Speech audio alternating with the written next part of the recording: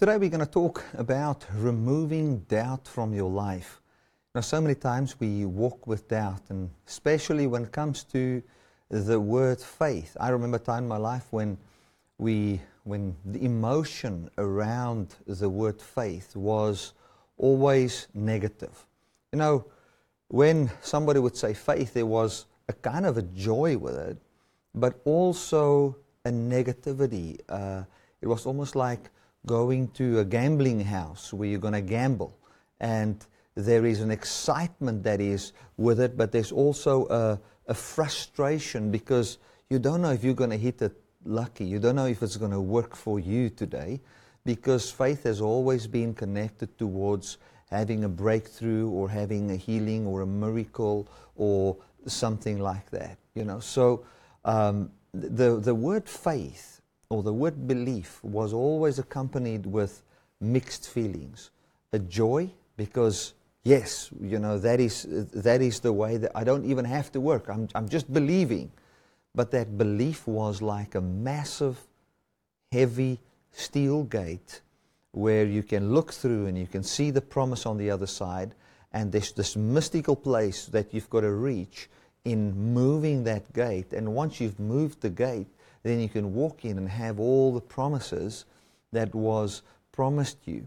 So when I would hear the word faith, it was like this hit and miss thing that I had to bring up in myself to get myself to a place where I can now make use of what God has given me, or to actually get God to do something for me, to get His Spirit to actually manifest something for me, where I would go through different, how can I say, almost rituals, quoting of Scripture, saying, God, I trust you, God, I trust you, God, I trust you, and all those kind of things, trying to work up in our faith so that I can get somewhere. You know, when we think of the word faith, there's an emotion to it. In the very same way, there's an emotion to worship.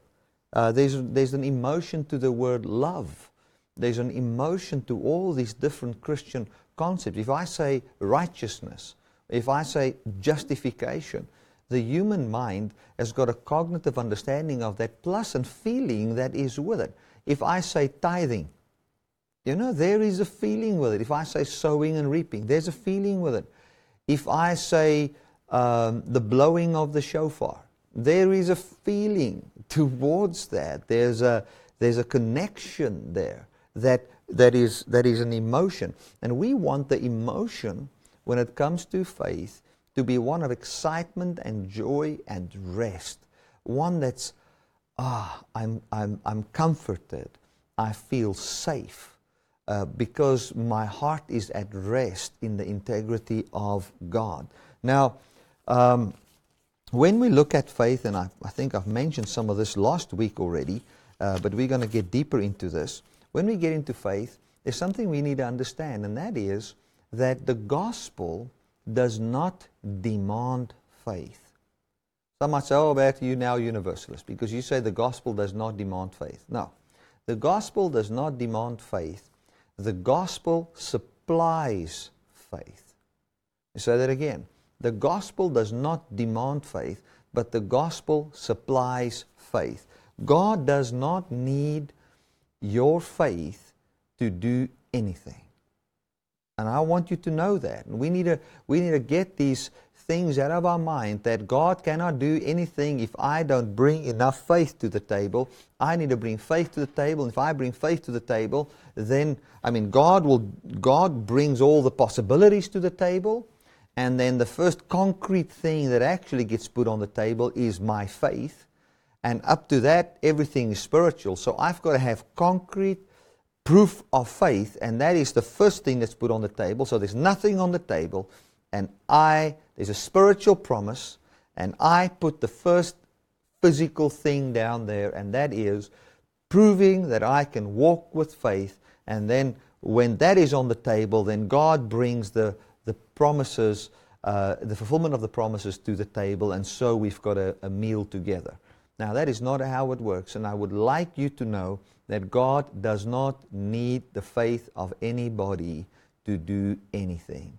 He by Himself decided when He created the world to say, it was Father, Son, and Holy Spirit, and they spoke, and there was light. The Bible says, in the beginning, they created the heaven and the earth, and God did it that way. And even after everything was destroyed, and God came with a recreation, and what He was saying, He said, let there be light, and there was light.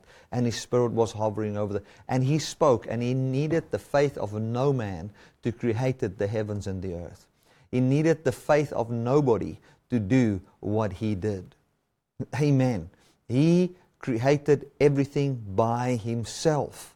And God, now you might say, but in order for God to work with humans, faith is needed. Yes, in order for man to partake in what God does, man needs faith. Man's heart needs faith. God doesn't need faith to do something for you. You see, we've got this idea that Jesus actually did nothing in His death and in His resurrection. No. Long before you were born, He brought forth the victory over your sin and over your death without your contribution, without your faith.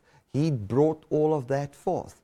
Now you might say, Bertie, but the whole Bible is full of the word of faith. You know, it's full of, we must believe. Now I'm not saying that we don't need faith. That's not what I'm saying. I'm just saying that God can actually do something without you believing in Him. As what parents can buy a house and have a car and buy a stroller without a baby even being born or having any faith in the parent can do that. In the very same way, God can actually bring forth things without our faith, where He doesn't need our faith. Now, as the child grows up, you're going to find that the child will have to trust the judgment of his parents in order for the child to make use of the wisdom and the knowledge of that parent. So the child will need faith. It's not that the father needs faith. It's the child needs faith. That's what's needed.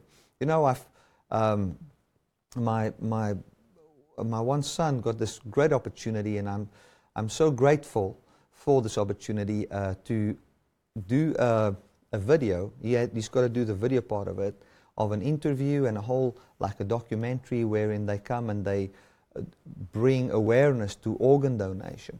And he will be, I mean, we've already shot the first interview with a man who's going to have a heart transplant. He's going to have that, and interviews with the doctors, and we're actually going to film the operation itself, where the heart transplant takes place, and all of that. And as we spoke to doctors, and we went into the theater and set up 2 of my old cameras that I used to use in my broadcasting here, set that up, and we realized that this is what he said, where we need a camera that's going to shoot from the top, and what we need is like a GoPro, a little GoPro, that kind of a camera. We need that. Now, I mean, I don't need any camera. Here I am. I've got all the cameras I need. I've got everything I need. I don't need anything. But what he needs one of those little cameras. Now, his brother's got one of those cameras, so what we said is, let us give a call to him and hear if we can use his camera. He said, yes, for sure.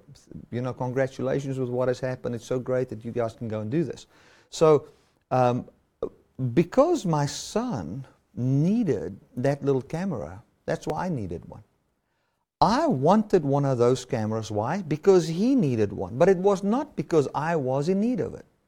So the reason why I say this is so that we can know in our heart that it is not as if God is sitting in heaven and He needs persuasion to do something for us.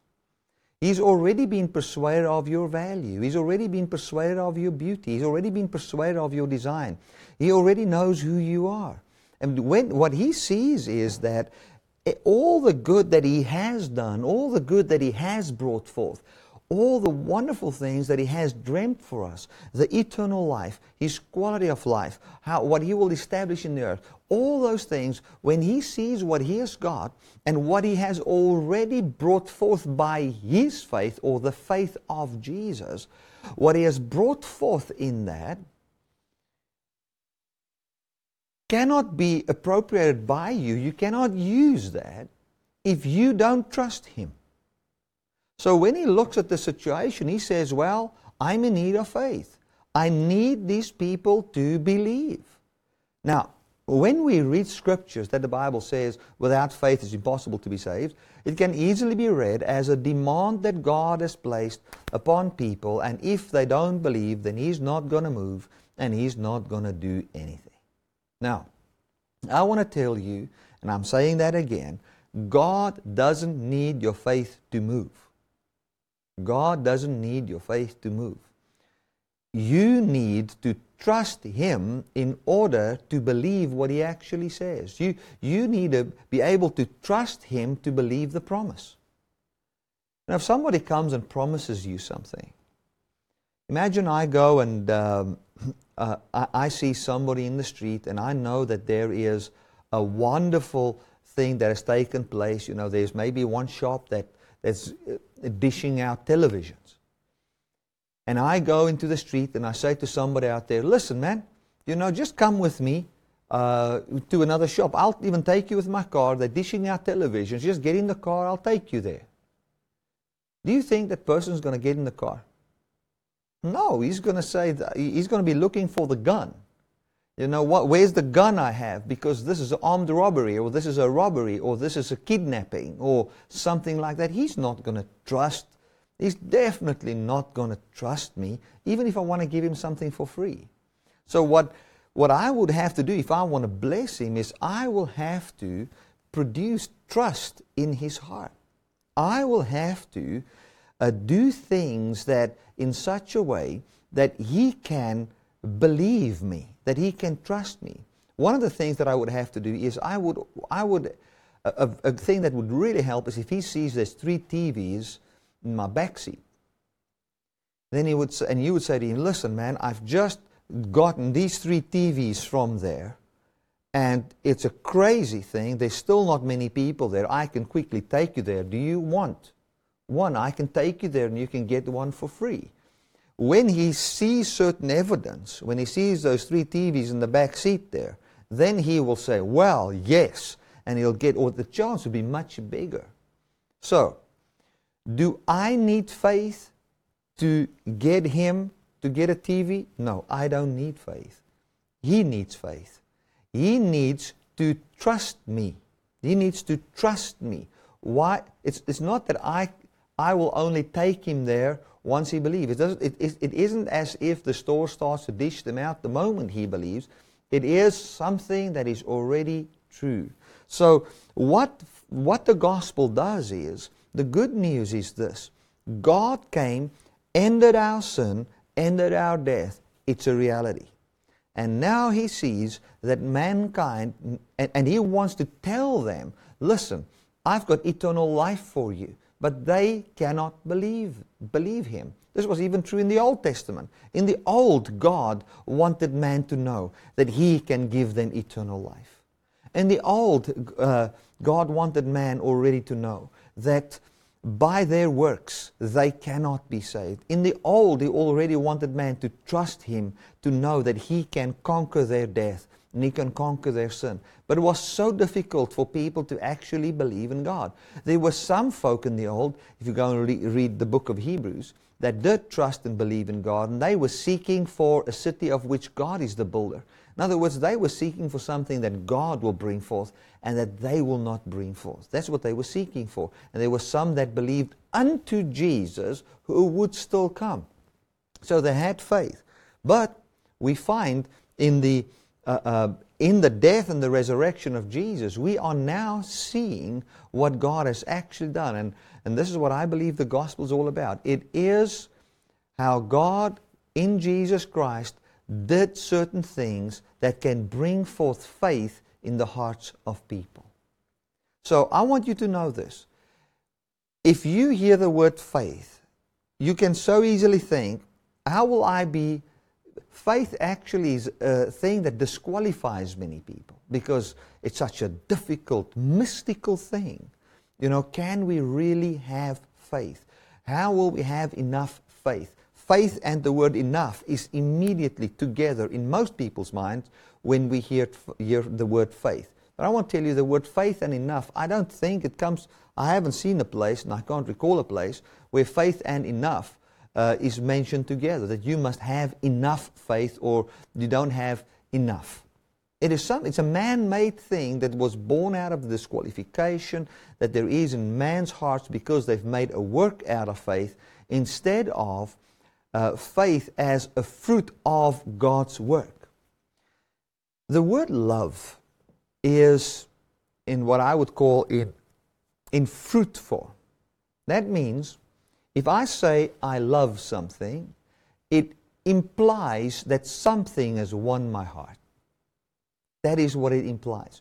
You cannot love without a reason. Let me say that again. You cannot love without a reason. In the very same way, you cannot trust without a reason.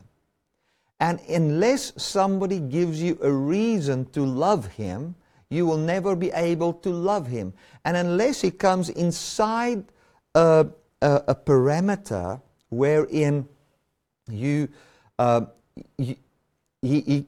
is seen as beautiful to you, he is seen as lovely to you, you will never be able to love that person. There has to be something inside that person that excites your mind and excites your heart and that brings joy to you when you see him. And that emotion and that feeling and that power that comes to you when you behold that value and behold that beauty is called love. In the very same way as what love is a fruit, in the very same way faith is a fruit. You cannot just decide to have faith. You can say, Bertie, but that means it's God's fault that people don't have faith. No, it is not God's fault that people don't have faith, and we're going to talk about what God is doing to persuade people's hearts and how He goes about to do that. I do believe that we can yield to faith that rises in our hearts. In other words, God can bring forth a persuasion in our heart, and He brings it forth by His doing, by Him bringing the evidence to the table. And as that evidence rises in our heart, we can decide, and I think that's where the will of a man or the choice of man comes in, where you can decide, I want this or I don't want this. This is for me or this is not for me. But as pertaining to bringing forth a persuasion in your heart, it is of God to bring it forth in you. Faith doesn't come by the decision of man. Faith comes by hearing the Word of God. Faith comes by hearing the Word of God. Now, I can't remember if I said it last week, but we're going to quickly look at this. I think maybe I mentioned this a month or two ago. I just feel in my heart to just minister on this again.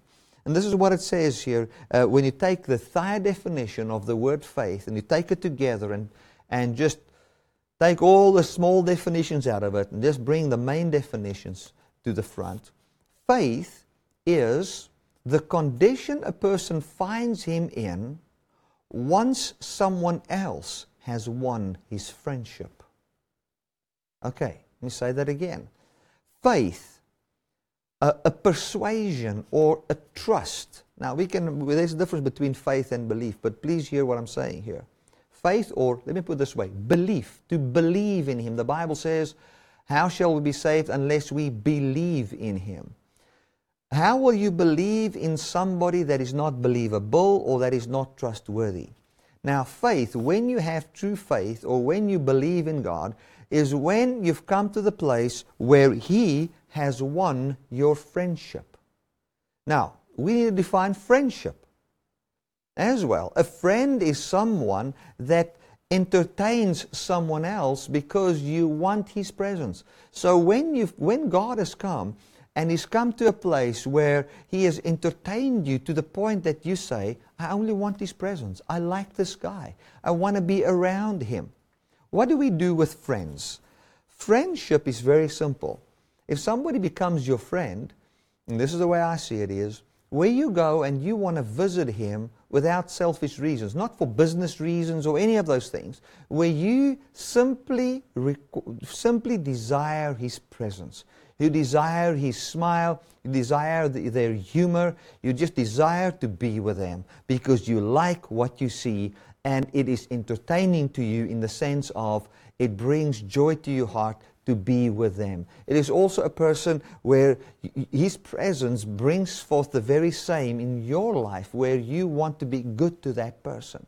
Now, faith according to Thayer, means, this is one of the meanings is, when a person, if you take the root word and the consequence, this is what it talks about, it's when you find yourself in the position where someone else has won your friendship.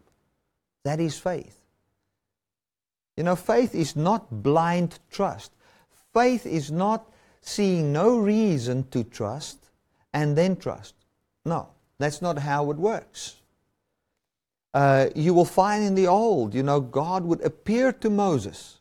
There would be a fire burning and the bush will burn and it will not burn out and God will speak. And there would be a supernatural sign or something that took place so that this person can believe or trust. There was some form of connection. In the very same way, I believe in the New Testament and with us, God came and brought something forth so that we can have faith, so that we can be persuaded. You know, if I want to do something good to you, like I said in the previous example, like you're a stranger and I want to give you television, I will have to win your friendship. The quicker I can win your friendship, or let me put it this way, the quicker I can supply you with trust in me, the quicker you will partake in what I've dreamt for you. That is the way it works. I've seen that in raising kids. My oldest son is now third year in university, and when we speak, the way we talk to each other is completely different than the way when he was 16 years of age. You know, when he was 16 years of age, or when he was 12 years of age, it is, you know, Dad, can you take me there? Or Dad, may I have that? Or, you know, it's kind of a father providing for a son, and yes, there would be obviously some communication that is more mature where we talk to one another from a friendship foundation. But now that he is in university, I see things have changed. I found that, in my experience, is that when your kids are in the home, and I've seen that with myself as well, when kids are in the home, they so many times just live on the faith of their parents. I would do the study in the Word, I would preach, they would be in every one of my sessions, they would believe the gospel because their dad believes the gospel. And that is what is taught in the house. But then when he goes out of the house and he goes to university and he's studying a difficult course and it is him and that exam paper and God, then he starts to get his own relationship with God. You know, it's like he started to pray for himself. He starts to think, man, what's that thing my dad said again about the goodness of God? You know, that, man, I don't know if I've studied enough. I feel condemned. Although I've studied 8 hours or 10 hours or 3 days, I still feel I haven't studied enough. You get an accusation, you cannot pass this test because you haven't given the... No. I remember Dad told me that my God, He helps those that has messed up. You know, He helps. It is not by my works, it's by His goodness. And He empowers, and He's a good God. And you start to think about those things. And then, when there's a phone call, you know, to the dad, it is, Dad, can you please just explain that thing to me again? And how we apply it to this area or that area of your life? You know, that kind of a thing. Because there's a mature relationship. Why? Because the life I've lived, which he has seen, the integrity that I've shown towards his mother, towards him, towards his brothers, towards other people, the way I've lived caused him to be in a place where he can actually trust me. So I've actually supplied him with faith. That's how it works. I've supplied him with belief. The place where we will have doubt in our life is when we want to supply ourselves with belief, when we want to renew our own minds by quoting verses or those kind of things. We've had such a strong faith in faith that we've never believed in God. Let me say that again. We've had such a strong faith in faith that we've never believed in God. We've had such a strong faith in faith that we've tried to do the funniest things just believing this is going to work. It's almost like New Age, you know. I remember one time somebody said to me, if you just see yourself, if you can just envision something happening and you believe it's really going to happen, then it's going to happen. And that's the kind of thing. And then one or two things happen like that. I won't tell you, you can go and check that out. One or two things happen like that. And then when you want to use it to base your life on it, things go horribly wrong. You become weird. You become weird. You come to a place where you cannot live in normal society anymore. People look at you and they think you're a bit weird. You start to wear weird clothes. You start to wear your hair funny. You start to do many funny things. Why? Because you're trying to get so into the system that very system is destroying you. You know, we trusting and bringing forth things by our trust has never been God's plan through which we will have to create a life for ourselves. God has come and that trust, that ability to trust, was given to us so that we can actually trust one another and feel what it is to believe in someone and feel what it feels like to have someone believe in you. And it is also the very thing through which God connects with, it's the very thing through which we allow God to have access into our life. So, faith is, the first point there, faith is where you find yourself in the condition or in the situation, that's a very better word, where you find yourself in the situation where God has won your friendship. Faith is also the place where you find yourself in a place where God has won your favor. God has won your favor. If somebody's got favor, you give him preference. So, now, faith comes by hearing, and hearing by the Word of God. I want to just define what faith is. We're going to talk now about how faith comes and how doubt can be removed from you. Because I want to tell you, even in doubt, I've got faith. Even in doubt. Even when I doubt that something good can take place, even if I badly doubt in the area of, will God provide for me, or will I be healed, or will my kids be okay, even in that doubt, I've got faith. So, I've lost all doubt, because even in doubt, I trust the Lord. Now you say, but how does that work? That sounds like a contradiction. It is not a contradiction. All it is that we've taken the traditional word of faith teaching, for those of you that know what that is about, and we've directed faith towards stuff and not towards a historic event wherein all our sins has been taken away. Neither have we taken faith and directed it towards the person of God, but we've directed it towards stuff. And now what I'm saying is, when the word of faith, when I, in the light of the word of faith, doubt, I've still got a heart that trusts my Abba, which is greater than my doubts. I hope you hear what I'm saying. God has come to remove all doubt. In the presence of God, even when you doubt, you can rest. In the presence of God, even when you doubt, you can know He will be there. No, Bertie, I'm not sure about that. Well, look at Peter. You know, Peter, what did he do? He says, well, I will walk on the water. And when he doubted, what happened? He sank. And who saved him? Jesus. And the Bible says as well, when they were in the storm, they allowed Jesus into the ship, and the ship immediately was on the other side. And it actually says they had no faith. So, even the miracle that God, your faith is not needed in order for a miracle to take place. I want to tell you, miracles take place every day with people who don't even believe. But in order for that miracle to have a true impact upon your life, you will have to have faith. And that you cannot decide to have. That is a condition you find in once God has become your friend. Not when you decide for God to become your friend. No, when He's won your friendship. When He's won your favor. Favor means you give Him preference. If I favor one person over the other one, and I have a Saturday evening off, I'm going to spend time with the one I favor. Why? Because they've won my favor.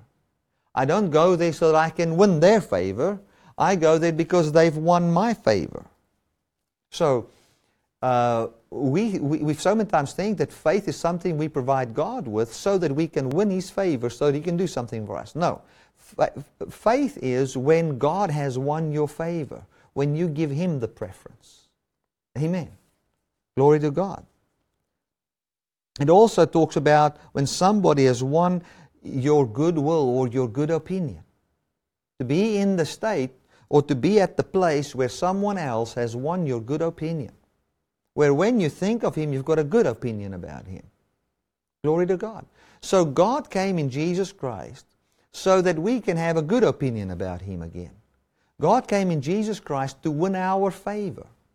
God came in Jesus Christ so that we can be in the state or where we can find ourselves looking at God saying, my friend, the one that I would rather be with, the one that I have a very good opinion about. When you talk about God and say, tell me something about God, you will have the best things to say about Him.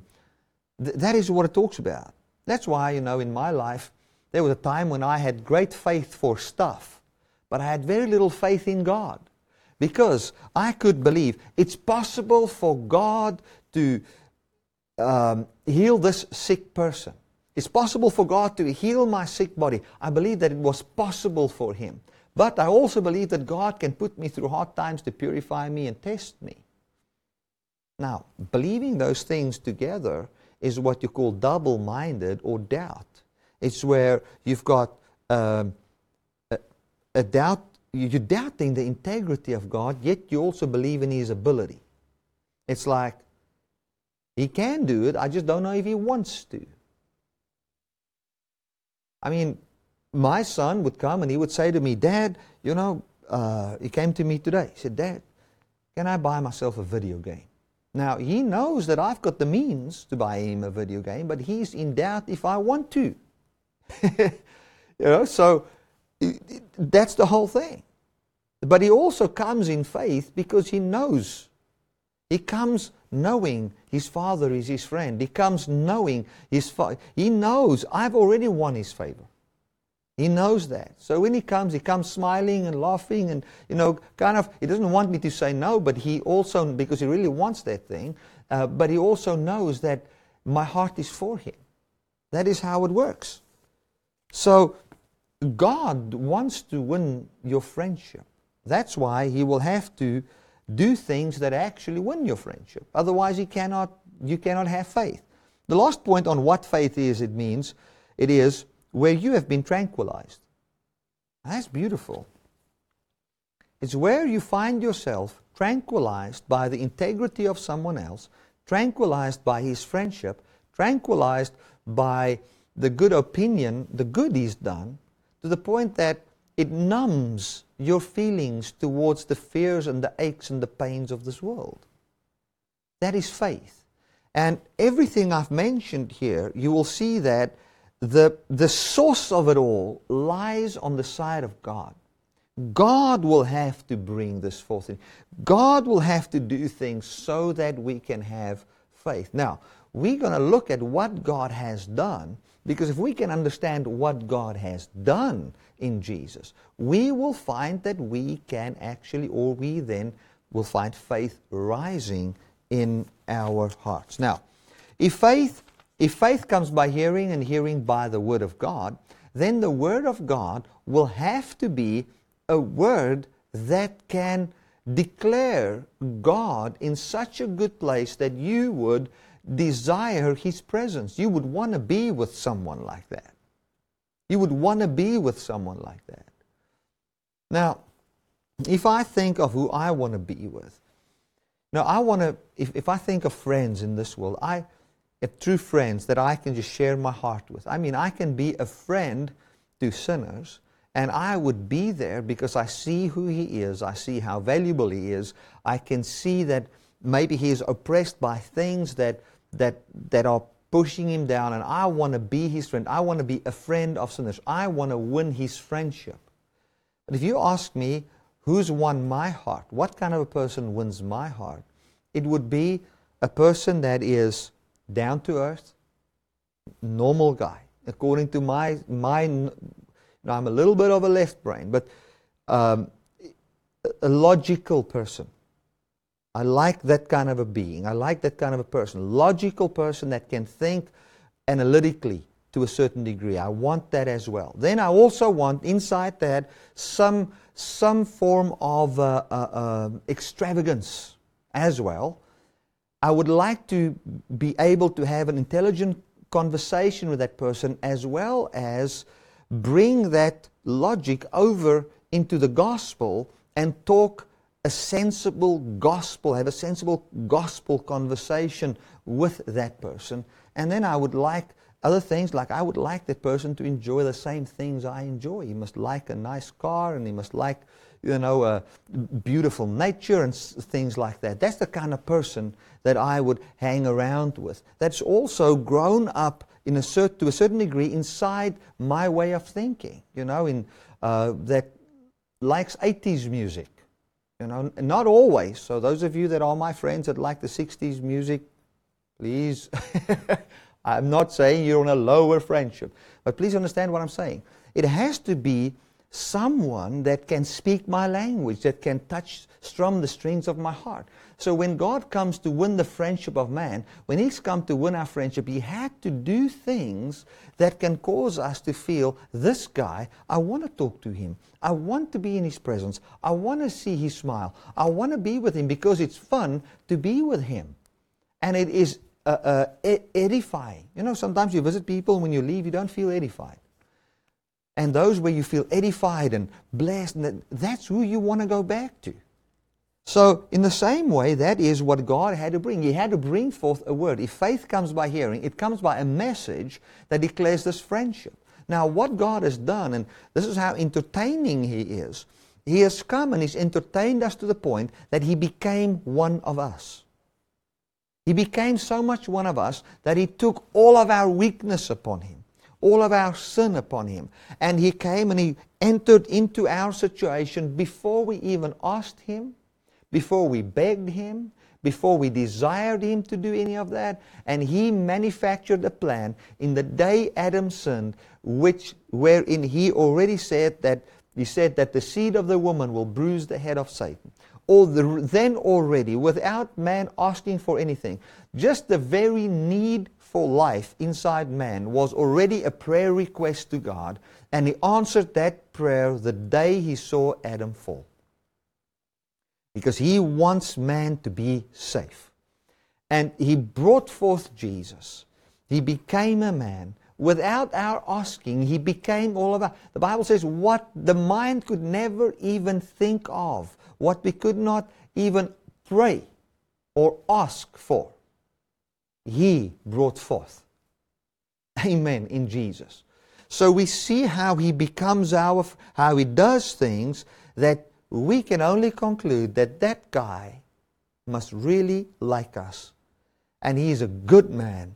And as we see him continually being good like that, in the 3 years that he was on the earth in his ministry, where he loved people that would be sinners, where he was kind to them, where he actually said, let me take upon me even the everything man can do to me. And let me become that cursed life that they are in. And let me end that. Let me then be raised up in human form, offering them the fullness of God as a free gift. When we see that, you know what rises in our heart? We want to be with this guy. He's good. We start to feel that He is our friend. He's won our friendship. He's won our favor. All of a sudden we find that we can only speak good things about Him. We find that we are so pleased by Him. When we look at that, when we look at all that He's done there, it even tranquilizes the voice of death. We start to not even be afraid of death.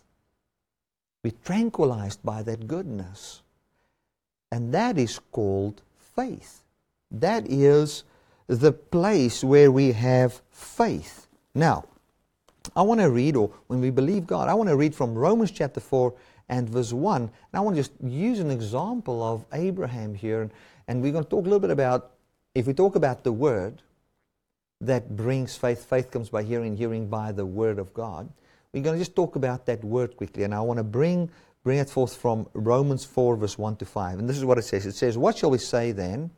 That Abraham our father has found according to the flesh? For if Abraham was justified by works, he has something to boast about, but not before God. For what does the Scripture say? Abraham believed God, and it was accounted to him for righteousness. Now, to him that works, the wages are not counted as grace, but as debt. But to him that does not work, but believes on Him who justifies the ungodly, his faith is counted for righteousness. Okay, so it says here that Abraham didn't receive anything because of any good thing he's done. He hasn't attained to anything because of any good thing he's done. What he attained unto was by faith, by actually believing that God can justify the ungodly.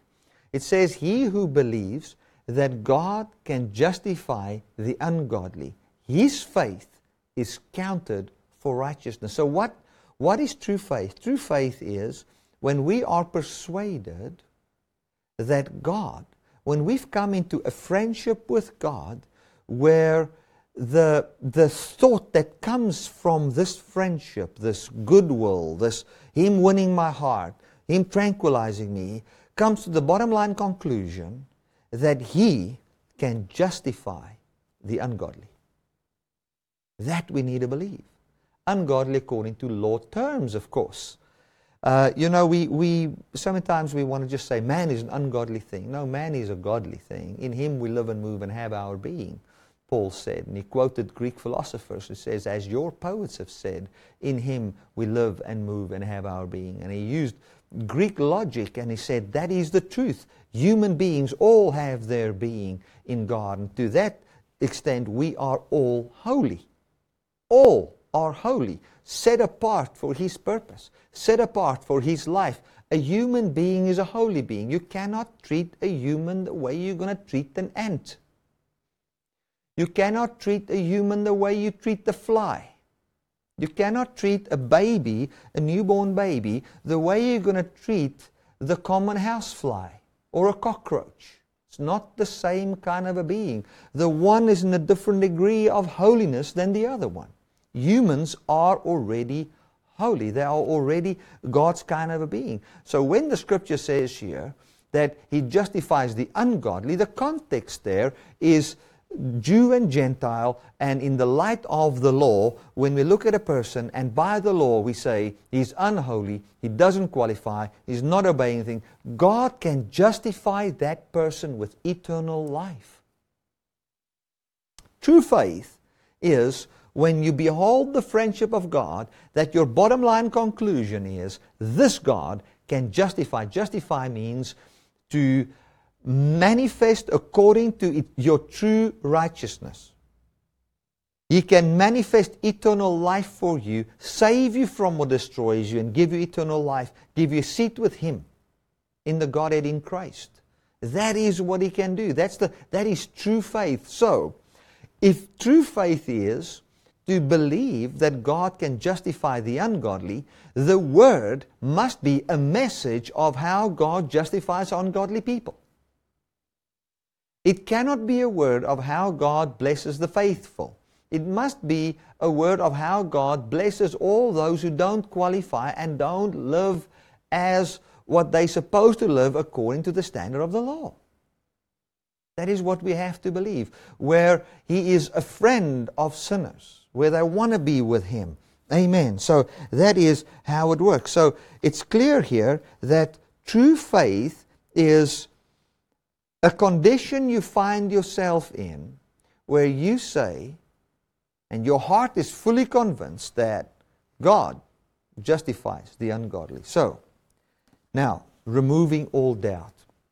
If God justifies the ungodly, when I live in the law system according to rules and regulations, and I define godliness by my work or where I do the right thing, we find inside our minds, and this is just a very practical message, people, inside our minds, the Lord renews us and He's given us a new mindset. But yet in this world we find right and wrong still being part of our logic. And we think, what I've done here is not right.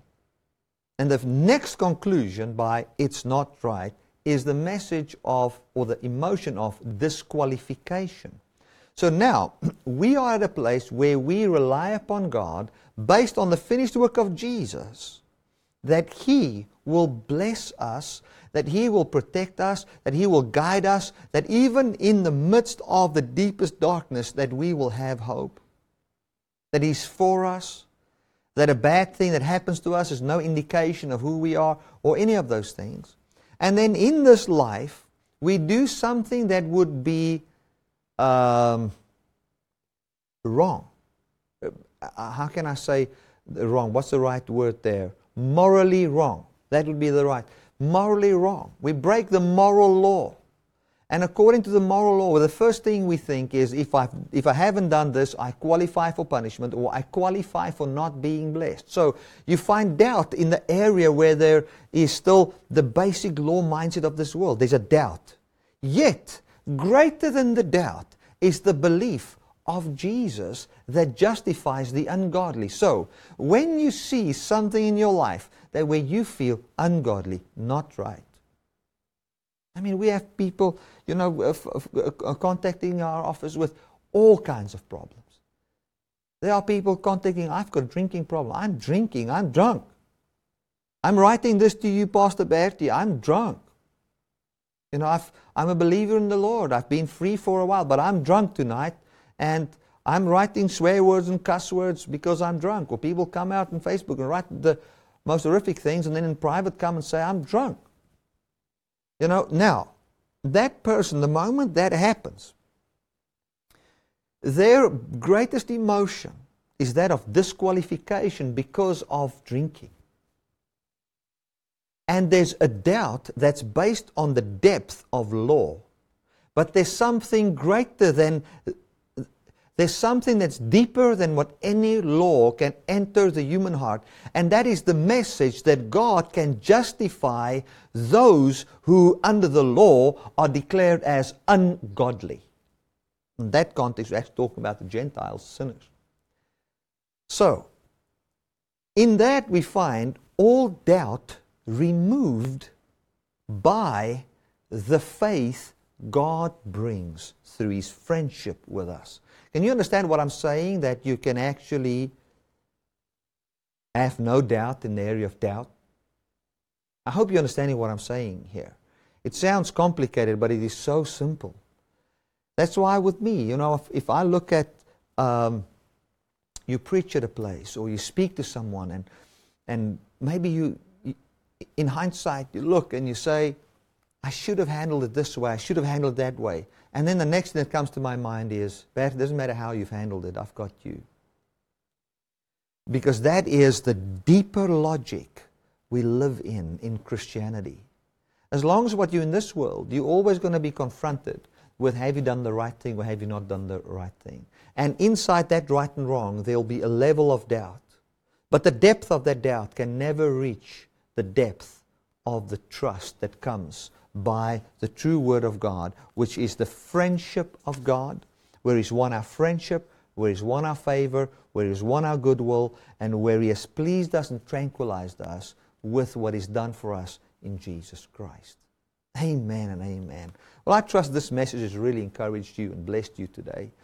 As we end this message, I want to just reach out to every person that's out there. And you may be going through a very difficult time. You might say, man, I've watched all the grace preachers. I've watched Bertie Brits. I've watched Joseph Prince. I've watched Creflo Dollar. I've watched from Universalist unto John Crowder, unto whoever. I've watched all of them. But I'm sitting here and I'm not having victory and I'm going through a very difficult time. I want to tell you that there's a God that justifies the ungodly. And that's the one we believe in. I think of the one man that one day phoned me and he said to me, Bertie, you've preached this wrong on my TV station, you've done that wrong, and he just went and man, it felt like forever, but I think it was maybe 5 or 10 minutes. He went on to tell me how bad I am. And then he said to me, so I want to tell you, that is what, and then I just felt so accused. And I just heard the voice of my Abba saying to me, and I justify the ungodly. And then I said to him, sir, even if everything you've said is true, I don't believe in the God that justifies the godly or those who've done everything right. So even if I've done something wrong, I'm sorry, but I believe in the God that justifies the ungodly. So my future is bright. Glory to God. Hallelujah. And nothing that I do in this world, born from this grace message, can ever vanish. It will remain forever, for it's got eternal life. And that's it. For I believe, and that's how in great accusation, where, you know, when you preach, sometimes you preach things and you're radical and people come, you know, you've hurt this person. That one's life is falling. This. You can hear all of that. And then you can guilt because you don't want to hurt anybody. Well, I believe in the God that gives life to those who don't do everything right. Amen. Isn't that an absolute peace? So maybe you're going through that today. Now I want to say to you, in the midst of all of that, greater than what the doubt can ever come to your heart is the depth of His peace and faith that comes from His friendship with you. And I want to say to you, if you're struggling with things, I speak over your life the truth that freedom is yours. And however legalism and law, or however wrong belief has come to harm your life, there's a depth that we can trust in, the integrity of God towards man, and He brings you a brand new life. He brings you peace. I stretch forth my hands and I say, life is yours in Jesus' mighty name. I encourage you by telling you that He is greater than your shortcoming. He is greater than your mistake. And even the doubt that your mistake brings can never reach the depths of the trust His friendship brings with sinners. Hallelujah. Peace is yours. Amen and amen. I want to thank you so much for watching. Please feel free to contact our office or just go to our website, dynamicministries.com. Go to contact us. Please feel free to contact us if you've got any prayer request or a desire that any of our pastors should contact you. Please let us know, and we would get one of our pastors to contact you and minister to you if need be. Thank you so much, and I also want to thank everybody that's just so generous towards this ministry. Thank you for your contributions and just the love that you have towards us. You guys are great. Thank you so much, and I'll see you again next week. God bless.